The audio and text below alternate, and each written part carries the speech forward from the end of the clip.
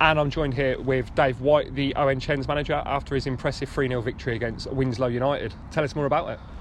I thought it was superb, to be fair. I thought the first half we really battled hard, and we knew that it was going to be a bit of an arm wrestle. They're big, strong and physical, and we had to stand up to that. And then I thought second half we showed our quality. I thought we really pressed well. We had chances, and the subs made a massive impact. I just thought really good performance overall. 3-0 against a team that are up there.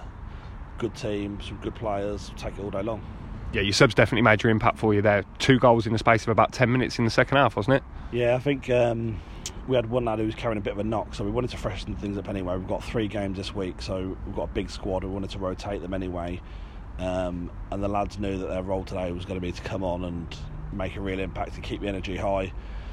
And that's exactly what I did. All 5 of them I thought were really, really good, individually and collectively. Yeah, really impressive. Friend of the podcast, Ed Uka, pop one in for you today. And I'm sure we'll have a lot to say about it next time I speak to him. What have you got to say about it? Ed, he's a complete live wire. He's just very handy to have around. He certainly knows where the net is, and that's a very boring cliche, but he'll always get you goals. He's a nightmare to play against us lads in training. Yeah, just he was only on the pitch for about 2 minutes today, and he scored straight away, and that's what he does. Since he's come in, he missed a few games at the beginning of the season, and he was suspended for a bit, but since he's come in, he's been brilliant. He's just a real threat, and whether that's starting off the bench, he always gives you something. So yeah, great to have around the squad.